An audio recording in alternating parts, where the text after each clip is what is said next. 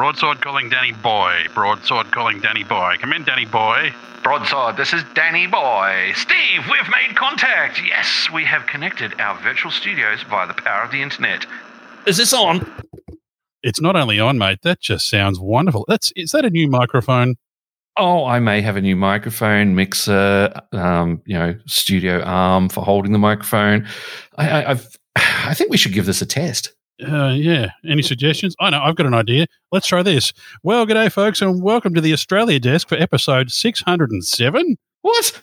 Over 600 episodes? Wow, that's a long time in podcasting, Steve. It sure is, Grant. You know, if there's new listeners to the show, we've been doing this a long time, actually, since 2009. And, you know, Grant, that's back when our kids were kids. And, well, our kids aren't kids. In fact, you just emceed my daughter's wedding.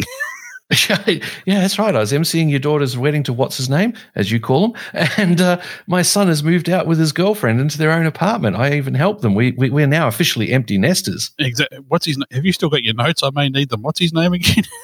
Hayden. Bob. We'll call him Bob. Jared. Oh, Bob. Okay. Oh, my daughter will kill me. Anyway, let's talk aviation. You know, there's been so little aviation anything happening in this part of the world since the coronavirus hit. Oh, come on, man. Wait. I just got Qatar Platinum. That's the equivalent of One World Emerald, and I haven't been on an aircraft since the 10th of March. Woohoo! You know, the only Qatar Airways flights coming in here to Melbourne are cargo flights. Perhaps you got Platinum Crate. Oh, damn it. I'll read the fine print, but you may be right. Hey, but still, Qatar Platinum. It's got to be good, even if it's in a crate. Yeah, well, it'll be good at some point. You know, my son flew Qatar Airlines once, and he was very, very impressed with it. In fact, I was just a little jealous. Oh, mate, I organised to go over for a user forum in Rome, and I wound up flying Emirates. The CEO of the squadron I'm part of, he went over on my dime, I might point out, via Qatar, and he got upgraded to first. I was like, how was business in Qatar? He says, I don't know. I went with first. You know, the last airline I flew was Jetstar. Anyway, let's not talk about that. Could be West, could be Tiger. Let's not talk about them. Anyway, let's talk about Qantas and Virgin Australia. Now, the only flights that they've really been doing of an international nature lately have been repatriation flights on behalf of the government. But, Grant, an article here in the Sydney Morning Herald that I'm reading just here tells me that that's about to end as the funding from the government for repatriation flights is also coming to an end. That's right, mate. It's supposed to finish this weekend. They don't really have any extension of it, although I am hearing through the news feeds that this is going to be extended and they will re-kick the flights. Basically, the Australian government's been subsidising Qantas and Virgin with their international flights to help repatriate Australians trapped overseas. Qantas is doing London through, I believe, Perth on the dreaded non-stop 787 all the way London to Perth and then across to Melbourne. And they're also doing LA to Melbourne, and Virgin is doing LA to Melbourne as well, I believe. Yeah, so they've brought a lot of Australians back here, and of course they all have to go into a mandatory 2-week quarantine. It's actually been interesting, at least down here in Melbourne, watching the Skybus service, which is the service that's being used from the airport here in Melbourne to take people to these hotels. It's been interesting to watch them transiting down the freeway, being followed by Australian Federal Police vehicles, just to make sure that everybody goes where everybody should be going. So, oh yeah, you get fumigated on entrance and departure. You're handed a couple of things once you arrive, and it's straight away off to 2 weeks in a hotel room at the expense of the Australian taxpayer. So anyone coming to Australia, if you are lucky enough to get on a flight to come here, typically only Australian citizens and residents get to come back here because we're not quite closed the borders like New Zealand has, but we've given it a pretty good go. And yeah, 14 days mandatory quarantine. So, hey, Britain, you got nothing on us. Yeah, there you go. And, of course, that leaves United Airlines as the only airline now flying Sydney-San Francisco. That's the only direct passenger air link between Australia and the United States. So isn't it weird times? It really has been bizarre and a really shocking time for the airlines. And interesting you mentioned the New Zealand there, Grant. The news just came down tonight that they've now been 17 days without a confirmed COVID case. And their Prime Minister, Jacinda Ardern, is announcing that there'll be huge liftings of restrictions. Now, that doesn't mean that they're opening their borders, though. The Australian government, I know, has been sort of exploring options to perhaps have some sort of what they're calling a trans-Tasman bubble for travel, but there's been no commitment. I think I can't see that happening right now? No, not at all.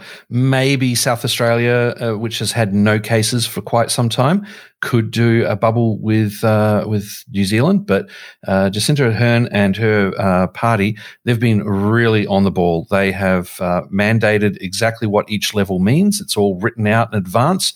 You know what the precursors are to actually get into those different levels of lockdown and then come back out.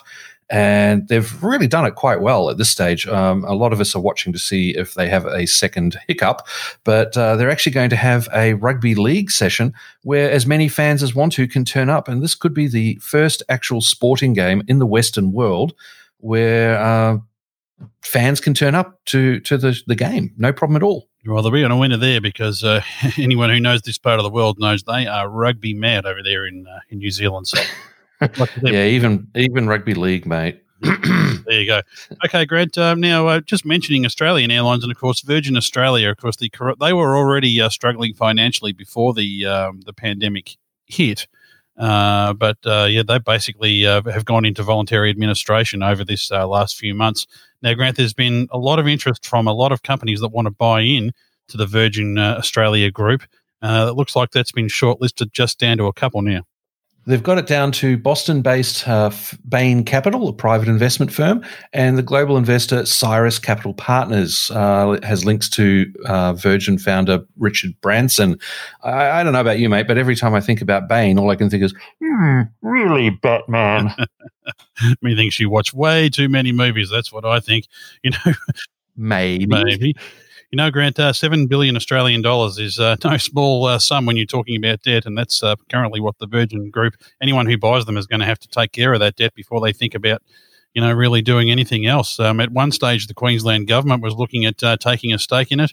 That caused a lot of discussion, and not a lot of it positive, actually. It was an interesting announcement, I thought, but I don't. It doesn't look like that's going to happen now. But it's good to see that. I mean, we need two major airlines here in Australia at least. As we've talked about many times on this segment, if people have been listening over the years, there have been other people who are trying to come in and start, third major carriers that aren't discount carriers. Let's put that caveat on it. Not Jetstar, not Tiger. Yeah, that's right. It just doesn't work. Well, Grant, speaking of Tiger, that's interesting, isn't it? Because they were actually bought out a few years ago by the Virgin Australia Group. For $1. For $1. There you go. Now, they haven't been flying at all during this period, and I wonder, are they coming back? What do you think? Oh, mate, I really don't know that Tiger's going to come back because what I've been seeing from these two bidders for Virgin is that I think they're going to try and walk away from as much as that debt as possible. They're going to try and say to places, hey, you'll get nothing if we don't buy it, so we'll give you half of nothing, which is a little bit, and we'll keep going, because that was one of the big problems Virgin had, was its debt level prior to this whole COVID thing. But definitely, I just don't know about Tiger. If it does come back, it'll be all 737s because Virgin will be swapping airframes. Virgin's primarily 737s. Tiger was A320s. They were in the process of converting it over to 73s. If Tiger does come back, it'll be as 737s, not A320s. But honestly, I think what we'll see is that Virgin will possibly go back to how it was as Virgin Blue a little bit, that scrappy little underdog that doesn't do full business but has a go at it. And we'll see what winds up happening. But I think definitely they're going to try and just clear out the debt, maybe drop the international flights and just focus on Australia, plus using feeders from international instead. Because they've got the 777s that have beautiful business class going over to the US. But maybe that's just not quite economical. I suspect people will be looking at the bottom line very closely. You mentioned that Queensland was out. They had been talking about stuff. I think you'll find that Queensland is actually very much involved in both bidders, and Queensland will be putting maybe some tax dodges, maybe some money to help make sure that both bidders keep Virgin's headquarters in Brisbane. So we'll see what winds up happening, but it's getting real interesting for Virgin. I figure we'll know more in the next couple of weeks what's winding up. Well, there we go, Grant. We've managed to test your microphone and also talk about some Australian aviation. So, well, it's heartening to know at least there is some aviation news here at the moment. Hey, there certainly is, mate. And, it's not completely over. There's, still some GA going on, and there's some training going on, and People are getting out and taking their aircraft for flights as and where they can. And I happen to know there's a few balloonists getting back in the air at the moment. I've been off doing a couple of annual inspections lately for those who wish to fly soon. All right, Grant. Well, we should sign off here because Max will get very cranky if we go over 10 minutes. Anyway, I heard Max on a podcast the other day. I believe it was a UK-based podcast, and he mentioned he'd been in some strange, rather seedy podcast forums. Cue the music. We're looking for a fast server. Fast server? You've never heard of the Millennium Hoster? It's the cluster that pushed the Kessel site in less than 10 rack mounts. It'll be fast enough for you, old man. You'd better watch yourself. I've been the death sentence for 12 podcasts. Oh, God, I told you you'd watch too many movies. I'm Steve Vischer. And I'm Grant. These aren't the wombats you're looking for. McCarran. I'll give it a rest. See you, folks. Max is going to kill us for this one. Oh, yes. Situation normal.